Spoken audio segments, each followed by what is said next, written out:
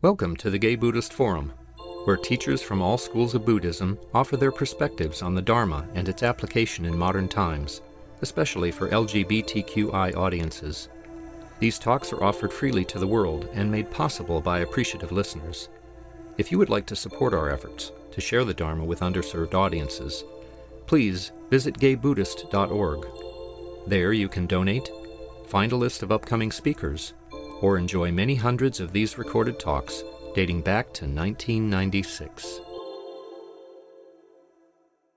Welcome back to the Gay Buddhist Fellowship. Before I introduce our speaker, it's our custom to go around and introduce ourselves. And given that this is probably the closest Sunday we have to the end of a year and the start of a new one, there's an opportunity, if you want, as well as your name, to just say an intention for yourself for 08. Which you can pass on as well. So, my name is Dean, and my intention is to move more from intentions to action. I'm Larry Wish, and I'd like to open up more to love and presence. Douglas Hall, lose weight. I'm Jeffrey. I don't have an intention yet. Rich, heart opening. Justin. I'm Robert. I'm Chris. I'm Carl, and I'd say kindness and forgiveness for me for 08. Oscar. Baruch Golden, and my intention is to strengthen my practice. Case written, empty my email in-basket. I'm Todd Pope. One of my intentions is to try to eat less meat this year. I'm Ramy. Mine is to eat early for things. Michael, I would also like to deepen my practice. I'm Will. I'd like to keep coming back here. I'm Greg Jesser. I want to increase my intention and stay in the present moment. I'm David, and my intention is awakening. I'm Marvin, and my intention is to be more in the moment. Stephen Chan, in the peace. I'm Andre, and my intention is to work less. I'm Dennis, and my intention is to stay on a healing path. I'm Peter, and my intention is to think less and accept more. I'm Marty, and I'm going to relax and stay focused. My name is Thomas Dwyer. My intention this year is to live in greater integrity. I'm Norman. I'm David. I'm Ray Dyer. My intention is to stay more in the present moment. Tom Bruin, to begin working from other cities. My name is Harley, and my intention is to continue exploration and wonder. I'm Melvin Miller. I'd like to let go of the past. My name is David Axel, and I would like to focus on interconnectedness. My name is Richard. I have a lot of intentions, but the one that has me most excited is planting a garden this year. My name is Paul Shepard, and I want to heal myself with the end of the Tao so that I can better serve the world. My name is Clint Snyder, and I want to be more consistent in my meditation practice. My name is Ari. Peter, more writing. I'm Jim. My intention is to play my viola more mindfully. My name is Steve, and I would like to age gracefully.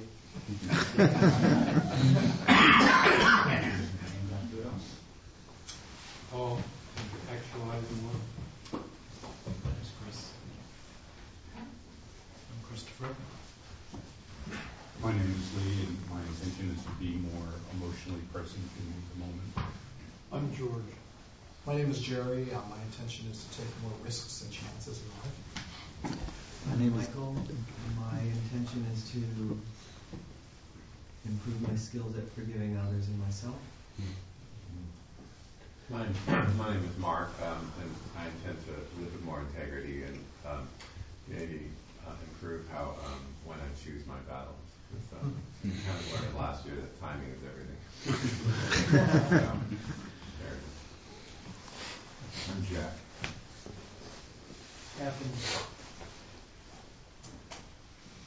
Did anybody think of one that they didn't get a chance to say? Oh, I'm Jim. I intend to take more walks. Is anybody here for the first or second time or returning after a while? Welcome. We have a social half hour after this. You're welcome to come and participate in. So our speaker today is our good friend Jim Wilson, who is a former abbot of the Chogyam Zen Center in New York and has studied in the Chogyam, Fuke, and Soto traditions of Zen. And he leads a monthly sutra salon in Sebastopol now and comes to see us when he's able to. He was also a monk for 6 years, and he was a prison chaplain for the criminally insane, where he was bringing the Dharma to the deranged. Thank you.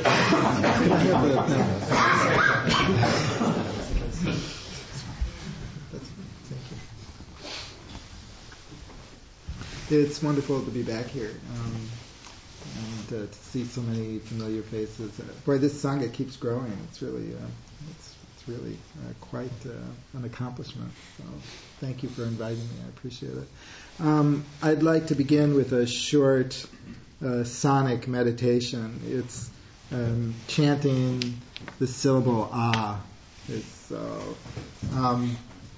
pick a pitch that's relaxed, not too high, not too low, just a middle pitch, and also middle volume. You don't have to chant really loudly or really slowly, but and don't worry about harmonizing or timing, with everybody else. Just a deep breath on the exhale, the syllable ah. We'll just do it for a few minutes.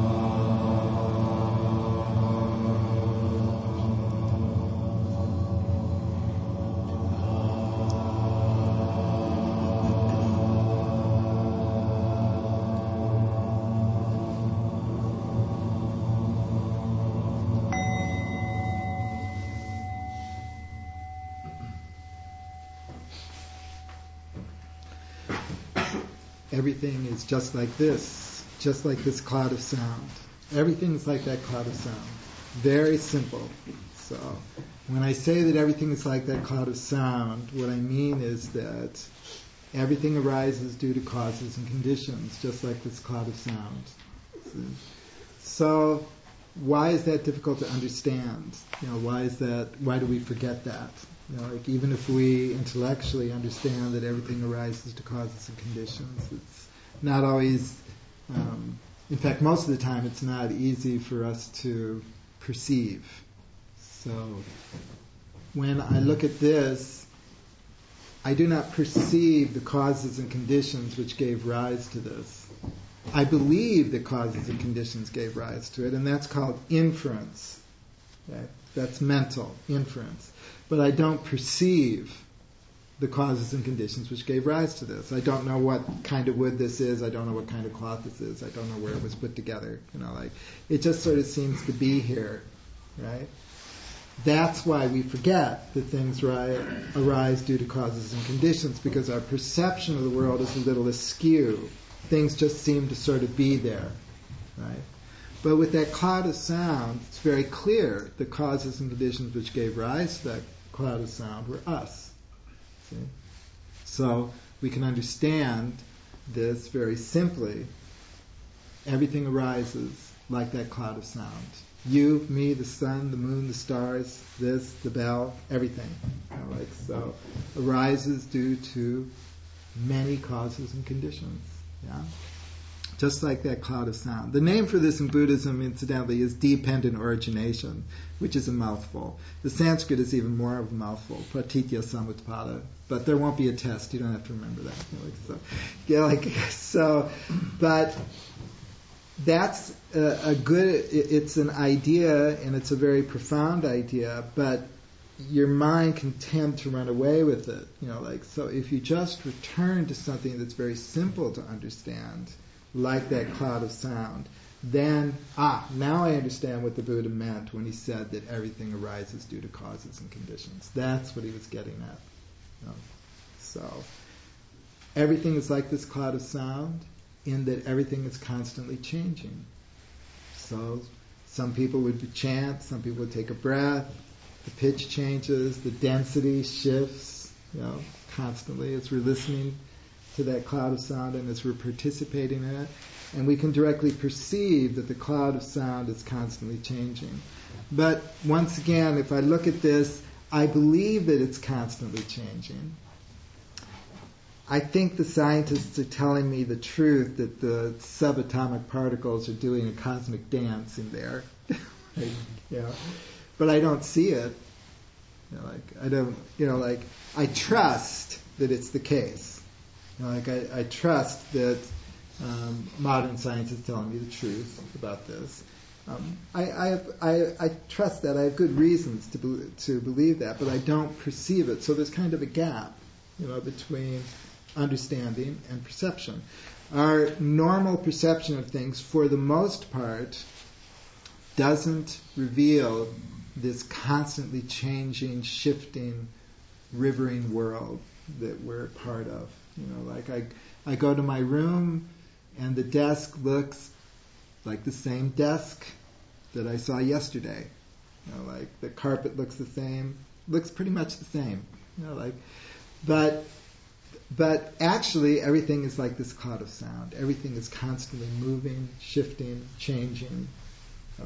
That's really the nature of things. So when the Buddha talks about how everything is changing, if you ground that understanding in a simple experience, an experience like that cloud of sound, then you can understand what he means. So the bricks of the wall are constantly changing. They're like that cloud of sound. You and I are constantly changing. Yeah? So everything is like that. Everything is just like that. Very clear. And when I rang the bell and the chanting stopped, that's impermanence. Impermanence is not hard to understand. It's just so when the conditions which gave rise to the cloud of sound ceased, the cloud of sound ceased. So when this exists, that exists. When this does not exist, that does not exist. That is the nature of things. Everything is impermanent, just like that cloud of sound. Very simple. So when the Buddha talks about impermanence, that's what he's talking about.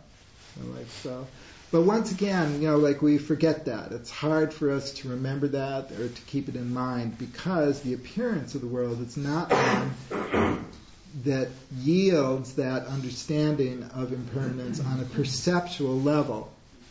So, like the Buddha accepted the Vedic cosmology in which his culture was embedded. He never challenged it. All these heavens, deities, it was pretty complex. But what he did say is that the deities were impermanent; they would pass away. Yeah. So that's quite an insight. So try going into a church and saying, or a mosque, that this will pass away. I mean, that's the kind of impact that a teaching like that has. But the Buddha really meant it. He really meant that. So, but it's hard for us because what we always want to do is we want to offer an exemption for something that we're really fond of. So everything is impermanent except for, and so that's why it's a good idea to contemplate impermanence on a regular basis. It's a good idea to sort of really get into that everything is like this cloud of sound. It comes to an end. So. Like this, a simple contemplation like that is very rich and rewarding in terms of understanding the Dharma. I refer to this as the gate of sound. So the sonic domain more clearly displays basic truths of the Dharma than other sensory domains. Like visual things, for example, are a little, deceptive.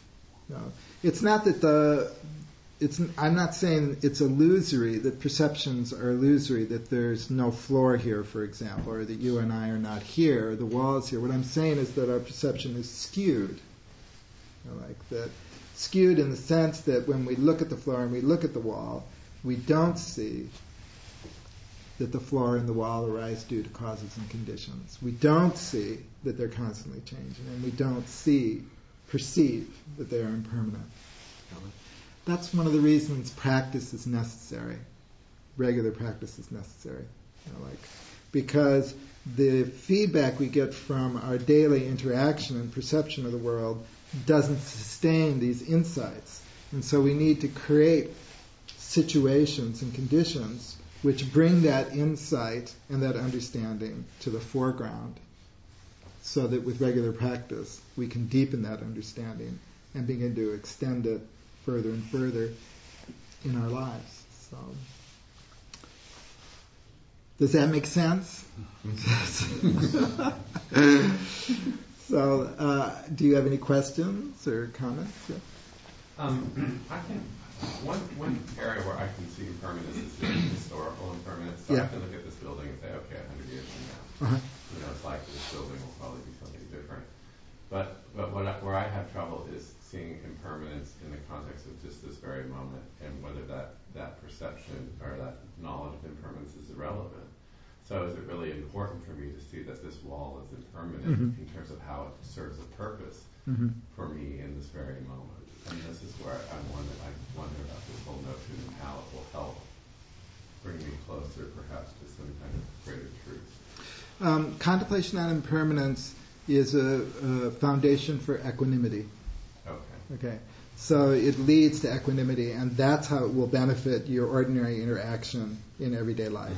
It also prepares you for the unexpected. And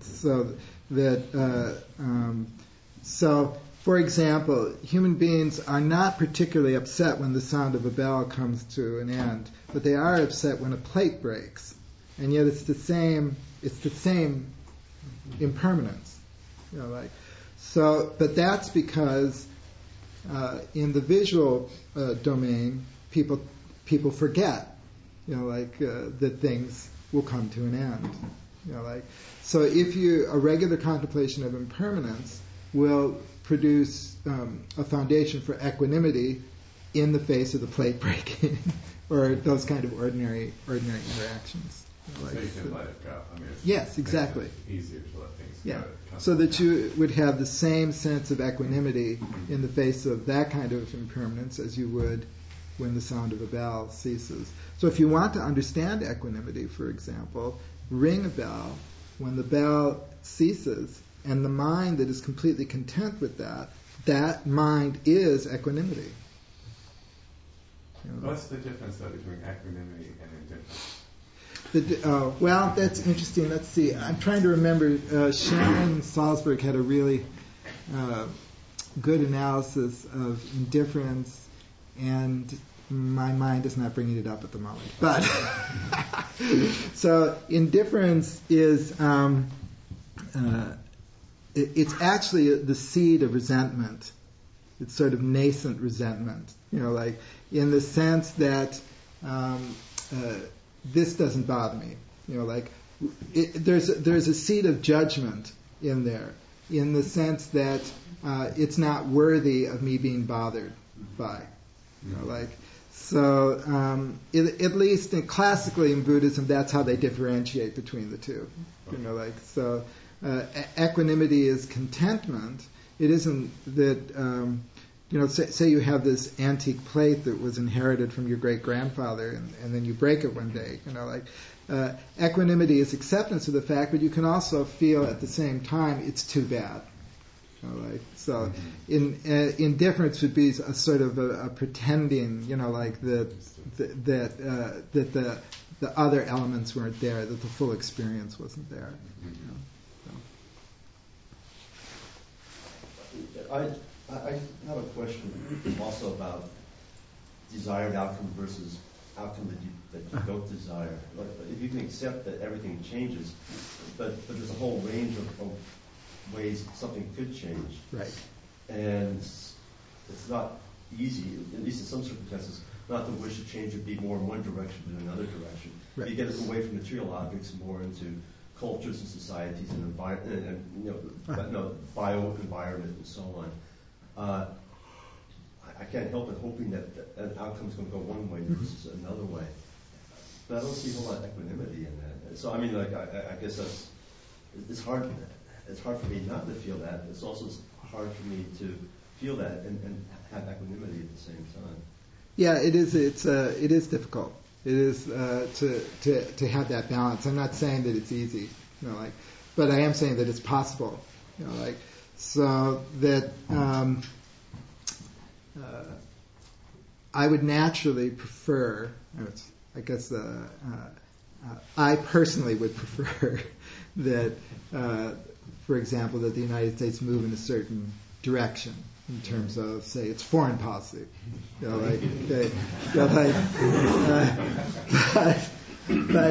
at the same time, I realize that it's not up to me. That you do what you can, and then the result, if the causes and conditions are there, then there will be the desired result, and if they're not there, then it won't. You can't control the conditions. You can't control all the conditions. You can just do your best, in this world. That's the compromise I make. I'm just speaking from my personal experience. I'm acutely aware of how limited my influence is on the world, and how small of an effect, my personal wishes will have. That's not necessarily a bad thing. So I do my best. I speak when I can. I do what I think is good, and then I leave it up to if the universe decides to move in that direction, then it will, and if it doesn't, then it won't, regardless of my preferences. So Seng San, the third patriarch of Zen, in China has this poem on trusting the heart. The great way has no obstacles for those who do not pick and choose. When we cast preferences aside, the way is clear and undisguised. But even slight distinctions made, and earth and heaven is far apart. It's a very, very famous poem, and yet, when you read it, you're going like, the great way has no obstacles for those who do not pick and choose. But I got up this morning and I had toast and I didn't have oatmeal. So what is he talking about? And what he's talking about is equanimity. If I wake up in the morning and I want toast, but there is no bread, is this going to ruin my day? That's what he's getting at. So I remember. Well, I don't want to underestimate the difficulty of maintaining this balance. That's another reason why practice is necessary. The cultivation of equanimity is an ongoing project. And we lose our equanimity. As we practice. I lose my equanimity. I get angry that this or that has happened. But if you have a practice of equanimity, you can cultivate it and it can grow. Shakyamuni Buddha worked very, very hard at founding a sangha. This was a big project of his, which took 45 years of his life. And if you read the Vinaya, he was constantly refining the parameters of the Sangha, taking away this rule, amending that rule, adding this practice, throughout all those decades, So he definitely wanted a certain result, and put a lot of time and effort into achieving that result. So I don't think equanimity is contrary to making plans or moving in a certain direction. In the last year of the Buddha's life, his two closest disciples died. Shariputra predeceased him. Moggallana was murdered. His cousin Devadatta tried to assassinate him. All of this happened in the last maybe 18 months, of his life, and it's really instructive to see his disciples' reactions to those situations and Shakyamuni's reactions to those situations as well. It is possible to maintain a sense of equanimity and balance even in a sea of distress. However, when we ourselves fall into distress, it's good to be compassionate for ourselves, and remind us, it's to have a sense of compassion. Say, oh yes, I'm being carried away by that. More practice is necessary. So, is that responsive to your? Yes. I just wanted to comment on and you sort of just did, on the difference between indifference and equanimity, and the way that works for me that I've heard is the whole notion of wisdom and compassion, and that compassion, indifference is not caring about what happens, and as soon as you bring in compassion and compassion for suffering, you can't be indifferent anymore, but you can still have equanimity. Yeah, thank you. I appreciate that. I have a question about, in the last third section we talked about equanimity. Recently, my best friend from childhood was here for 13 months, and he was dealing with a very major health issue. And I got together with him 2 or 3 times a week. And for whatever reasons, this might be the attachment, probably it's attachment, I wanted to really experience each of the times I got together with him as a wholeness in itself, without it having to be contextualized in what might happen, or anything like that. And as a result, eventually, all the treatments ultimately didn't really work in the sense of preserving his life, and he died. And I saw what happened to me, which was that I did actually go to a place of loss, of a feeling of sadness, and then what arose for me was a kind of grieving process, in which I just grieved, and I didn't, to be honest with you, think of the grieving as being filled with equanimity. I didn't. I felt that grieving was a way of being profoundly connected to myself. Mhm. And then that too left. So, I have a little trouble. Well, it's still challenging for me. I guess maybe my problem is that I think of equanimity as static, and of course, it's probably much more a process. The death of someone close to us is one of the great challenges of life. It's very, very difficult. And the way to use that situation to cultivate equanimity is to universalize the experience. So, I'm not the only one who will die. All will die. So, there's a teaching of the Buddha's called the 5 Contemplations for Everyone. Let's see. All will grow old. Like all will suffer sickness. All will die. All are the heirs of their own deeds. And I'm sorry, I forget the 5th one now, but it's like that. So he says this is one of the few discourses, incidentally, where the Buddha begins by saying, these are the contemplations for everyone, monk or nun, layman or laywoman, where he explicitly says that this is a teaching that all people should do, which is interesting. So he begins by just outlining the 5 contemplations. I am of a nature to grow old, I am of a nature to become ill, I am of a nature to die. I am of a nature to be separated from all that I hold dear, and I am the heir of my own deeds. So Then the second part of the contemplation, which is just as important, is I am not the only one to grow old. All are of a nature to grow old. I am not the only one to become ill.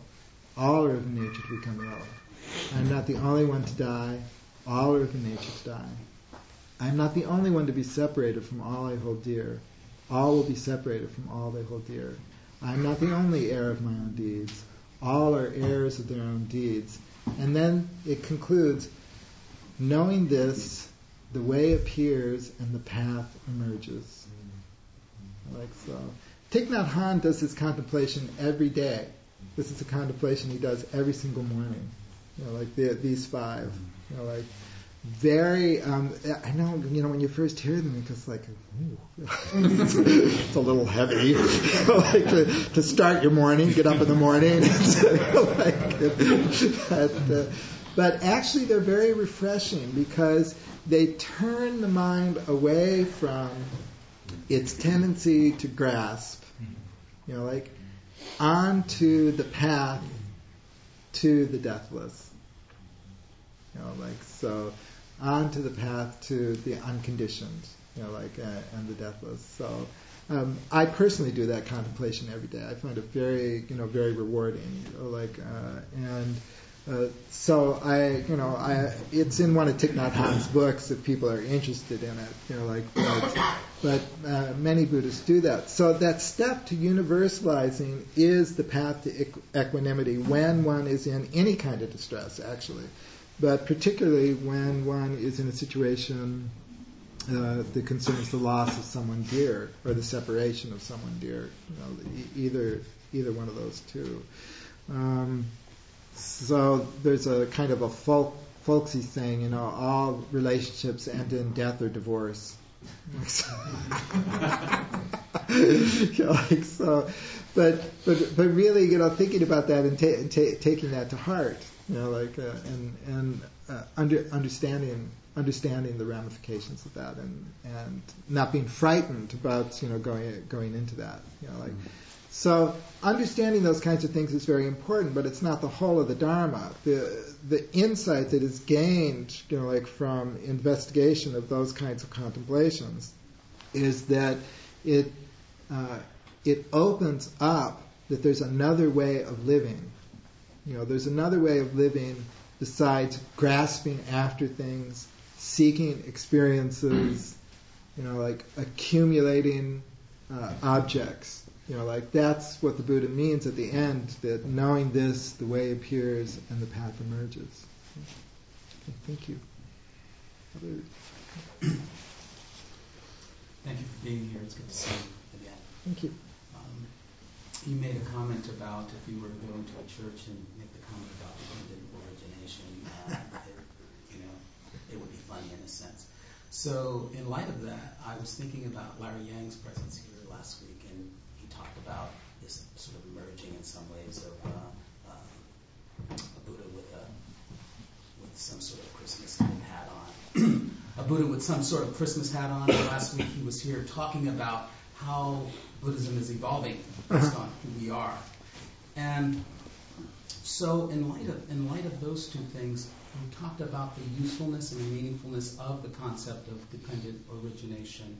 And what comes to mind, particularly with regard to Christianity and the reality that how the origination of our country, where we are now, our Buddhism is, in some sense, is dependent upon how this country started. Mm-hmm. Everything from Martin Luther to, the Reformation, all of that, our independence, how we live, is very, very, very much tied to some ideas around Christianity. So I'm wondering if, I think about Meister Eckhart and people like mm-hmm. Thomas Merton and Buddhism, and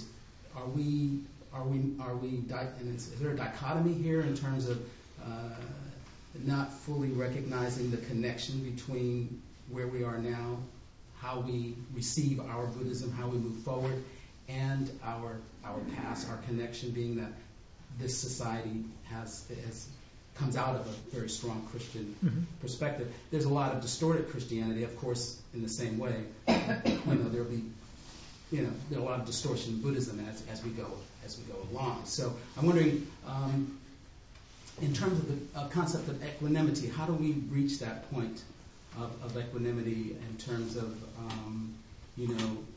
our Christian heritage as a country, our society, and how we live, and our Buddhism? Because there is a connection there, and oftentimes it seems as though we don't want to go there. And I think Thomas Merton might have pointed a direction for us, and I'm wondering if you could share something. Yeah, Merton is one of my personal heroes, has been for a very long time. My perception of the transmission of the Dharma to the West is that historically it resembles the transmission of the Dharma to China, as a precedent. It doesn't resemble very much the transmission of the Dharma to Southeast Asia or to Tibet or to Japan, But by that I mean that China had a very strong cultural heritage. It was already ancient. The United States isn't ancient, but follow me for a bit here. It had an indigenous spiritual tradition which was very strong, and I'm referring primarily to Confucianism, not primarily to Taoism. Confucianism was the dominant spiritual tradition in China. And Confucians had a very secure sense of the importance of their tradition and its profundity, and so when Confucianism and Buddhism met, there was a lot of friction. There's in the Chinese canon, there's a work called How Master Mo Removed Our Doubts, and it comes from roughly around the end of the fall of the Han Dynasty, and Master Mo was a Confucian literati, who converted to Buddhism, and his fellow Confucians were quite upset about this because the Han Dynasty was falling apart, and they said it is the duty of a Confucian sage to support the culture and the society, particularly at this critical time. And it's a dialogue between Master Mo and his fellow Confucians about exactly, what Buddhism means, what Confucianism means, how they're compatible, how they are different. It's really very interesting. And it reminds me a lot of the kind of conversations that are taking place today in the United States when people have discussions about the monotheistic heritage versus the Buddhist heritage. And there will be friction. There will be, there will be some people who will say they're not the same. They're different, on both sides, And then there are other people like Master Mo who will say, well, actually, I don't think, I think you can compare this and you can compare that, But I think that process will take 300 to 500 years, But I'm content with that, Christianity in particular has a very strong sense of its mission and its worthiness. In the same way that Confucians had a very strong and secure sense of their importance. And Confucians weren't willing to give that up just because a new religion came into the cultural mix. But like you mentioned, people like Thomas Merton. One of my favorite Christian writers is Dionysius the Areopagites, who wrote roughly around 300 our era, and he wrote a work called Mystical Theology. Interestingly enough, mystical theology teaches the doctrine of no soul, in a Christian context. And there is a thread of this teaching of no soul within a Christian context. A modern representative, I'm trying to remember her name, Bernadette Roberts, I think is her name. And she actually has published a book called The Experience of No Self, which is fascinating because Buddhism tends to view the idea of no soul and no self as unique to a Buddhist context. It's what distinguishes, one of the things which distinguishes Buddhism from Hinduism and Jainism, for example, in India. But here you find exactly this kind of teaching within a monotheistic context. In my opinion, a bridge can be built between monotheism and Buddhism, a bridge of understanding, through the understanding of the doctrine of dependence, which I brought up earlier. The cloud of sound, everything arises due to causes and conditions. So in classic monotheistic theology, not just Christian but monotheism in general, everything in existence depends upon God, because God is the origin of all that exists. There was nothing, and then out of nothing, existence emerges. So ultimately, everything is dependent upon God. In mystical theology, you trace back the chain of causation into the luminous darkness out of which all things come. Okay, so that's the apophatic path of the monotheistic tradition. In Buddhism, everything is dependent upon causes and conditions. But what I'm trying to express here is that in both traditions, the experience of dependence is absolutely central to awakening, as defined in the two traditions. In Buddhism, one of the meanings of ignorance is the belief that you exist separately or independently or on your own.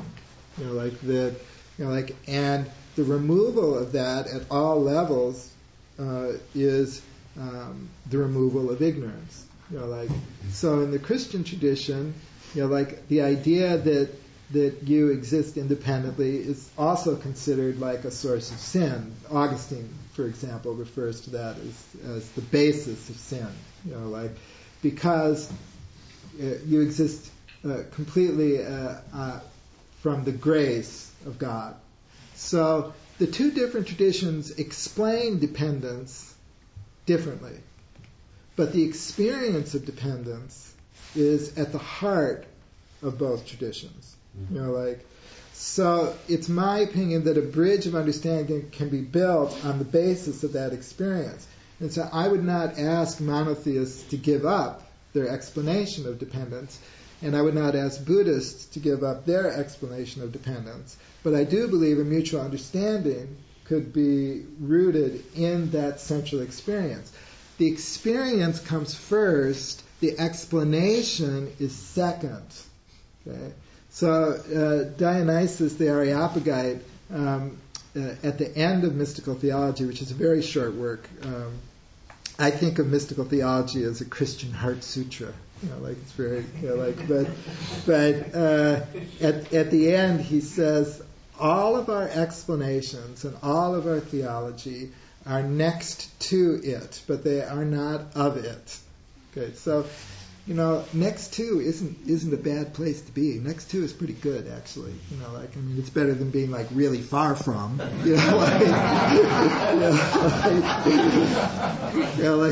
But on the other hand, it is important to understand that distinction. Once again, the experience of dependence, the experience, with every breath I breathe, the whole world is sustaining my existence. With every bite of food that I eat, the whole world is sustaining and nourishing my existence. Moment to moment to moment to moment, my existence here is a gift, a grace, if you will, from countless beings. So there's not even one moment or one breath that is mine, that I possess, that's my individual property. Realizing that, gratitude spontaneously arises in the heart. Gee, all this has been given to me, and I didn't even ask. It's really quite astonishing.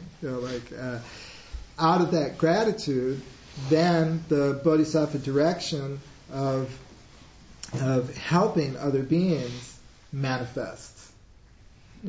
Because all this has been done for me, maybe I should give a little back. What do you think? What a good idea. Maybe I can assist other beings, instead of just being on the receiving end constantly. So those are a few of my thoughts. I've been very interested in, over the decades that I've been studying the Dharma, of watching this.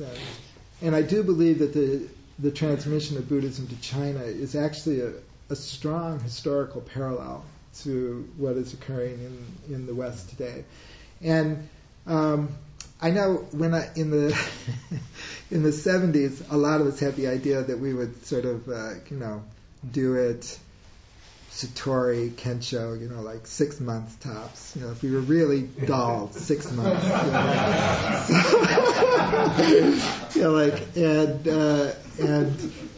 But that was okay, to have that feeling. But I'm very content now with the idea of a gradual rooting of the Dharma in the West. Something that will take many centuries. In fact, I think slow is good. It allows for the roots to sink deeper. Buddhism is still kind of exotic in the West. The altars are exotic, the clothes are exotic. It still looks sort of like you're going to something that's been imported. It still has an imported feel to it. And that was true in China for a long time also. It took a very long time for the Chinese to develop a vocabulary that didn't sound foreign. If you look at the translations of the sutras into Chinese, they tried 4, 5, 6 times with most sutras, before they got something that clicked, and they said, I can hear that. I can hear that now. And I think the same will be here. What is the English vocabulary for a lot of these Buddhist concepts? How will that work out? How will the English language absorb these kinds of understandings and do things? So even at that level. So thank you for the question. I appreciate it. Actually, let's make this the last one if we can. Jimmy, are you available afterwards for any? Yeah, sure. Okay. Last question. Thank you. So perhaps a strange question connected in my mind around dependent origination in causes and conditions, and that's the concept which I don't understand, and so I wonder if you might have something to add to it, of time as just another dimension, because it seems to me all these thoughts that we have about do this, don't do that, and so forth are connected with this concept of a progression, and time as being different, and once it's gone, it's forever gone, and we can change how it's going to be in something that's never there versus it's all here. And so I wondered if you have any thoughts or comments about that. I would recommend Eternity and Time's Flow by Richard Neville. But addresses that topic. But briefly, I would.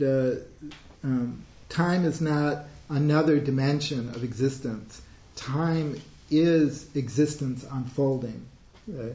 So by that I mean that if there were no objects in the world, if there were no things in the world, there would be no time.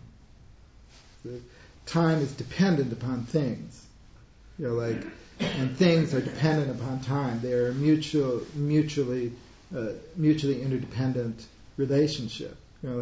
So Dogen is the best Buddhist writer I've come across on this topic. Particularly his essay E.G. Being Time. Being is time. Time is being.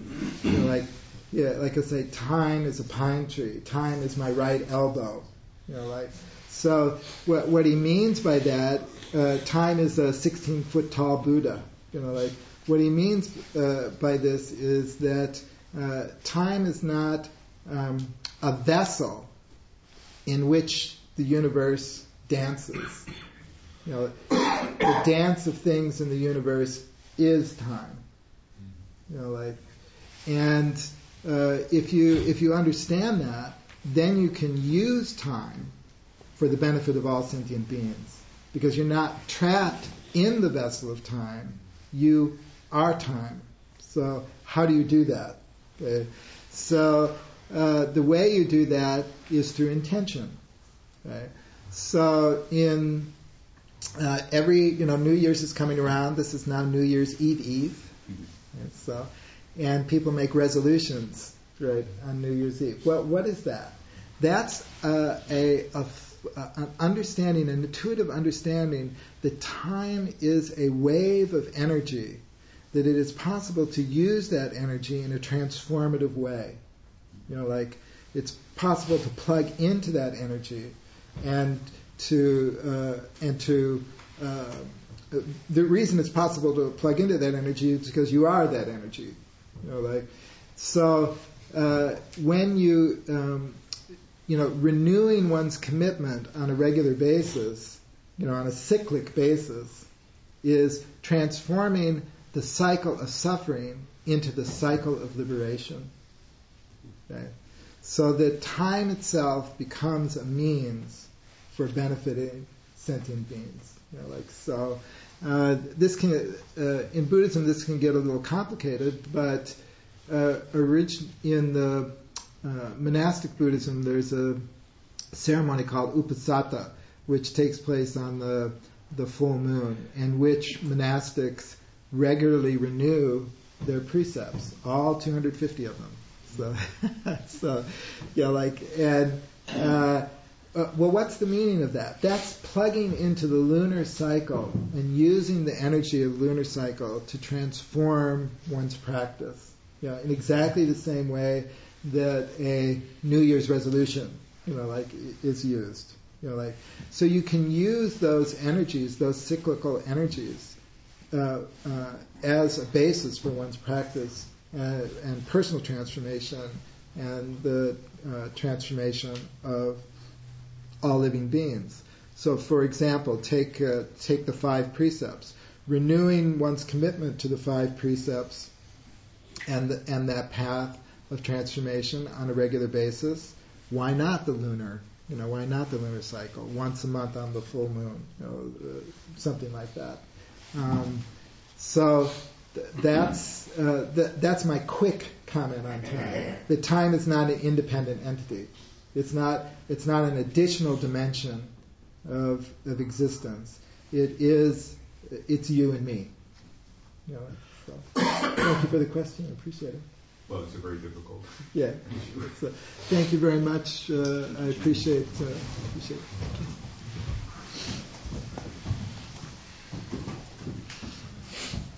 we have any announcements?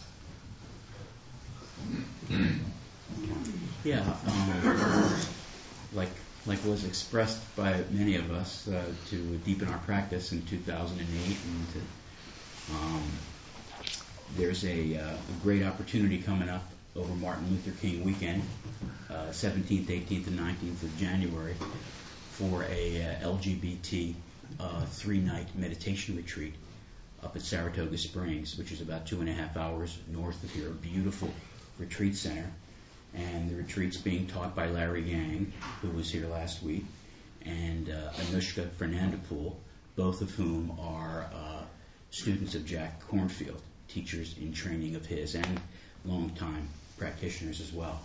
And it's going to be a mixed retreat, LGBT. It's put on by the Monday night group at the Gay Center that meets 5:30 to 6:30. So there's some flyers out there, and Saratoga Springs website also has information on it, and it will be a great opportunity for those of us who have never been on a residential retreat. It's not as long as the 5-night one, and it might be a good introduction. So hope you can join us. Who's the host? I'm the host. I'm Larry, and I hope everybody can enjoy the foods that I've brought. Shameless plug, they come from the kitchen that I help to run, which has nutrient-dense traditional foods, and everyone can just enjoy it. If anybody else has interest in knowing what it is or why we make it, I'm happy to answer that kind of question.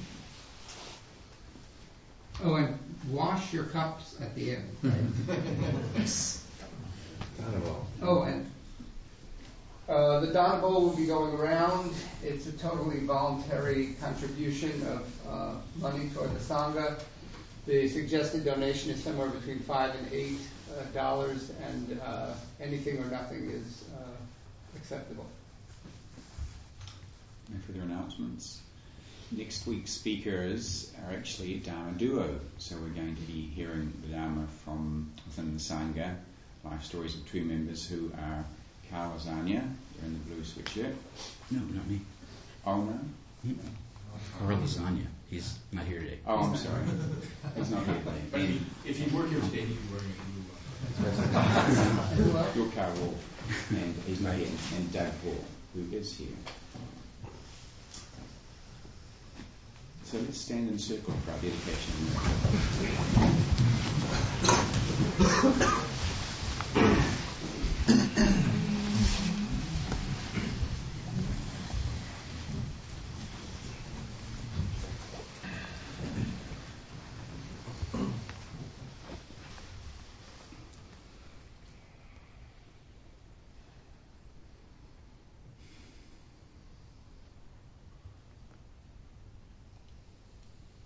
By the power and truth of our practice today, may all beings take the opportunity of existence to become free.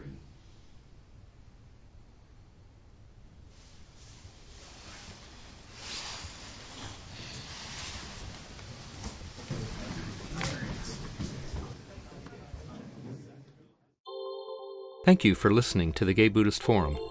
If you would like to hear several new talks per month and be notified of upcoming speakers so you can participate live, please subscribe to this podcast, like us on Facebook, and join our mailing list by visiting gaybuddhist.org.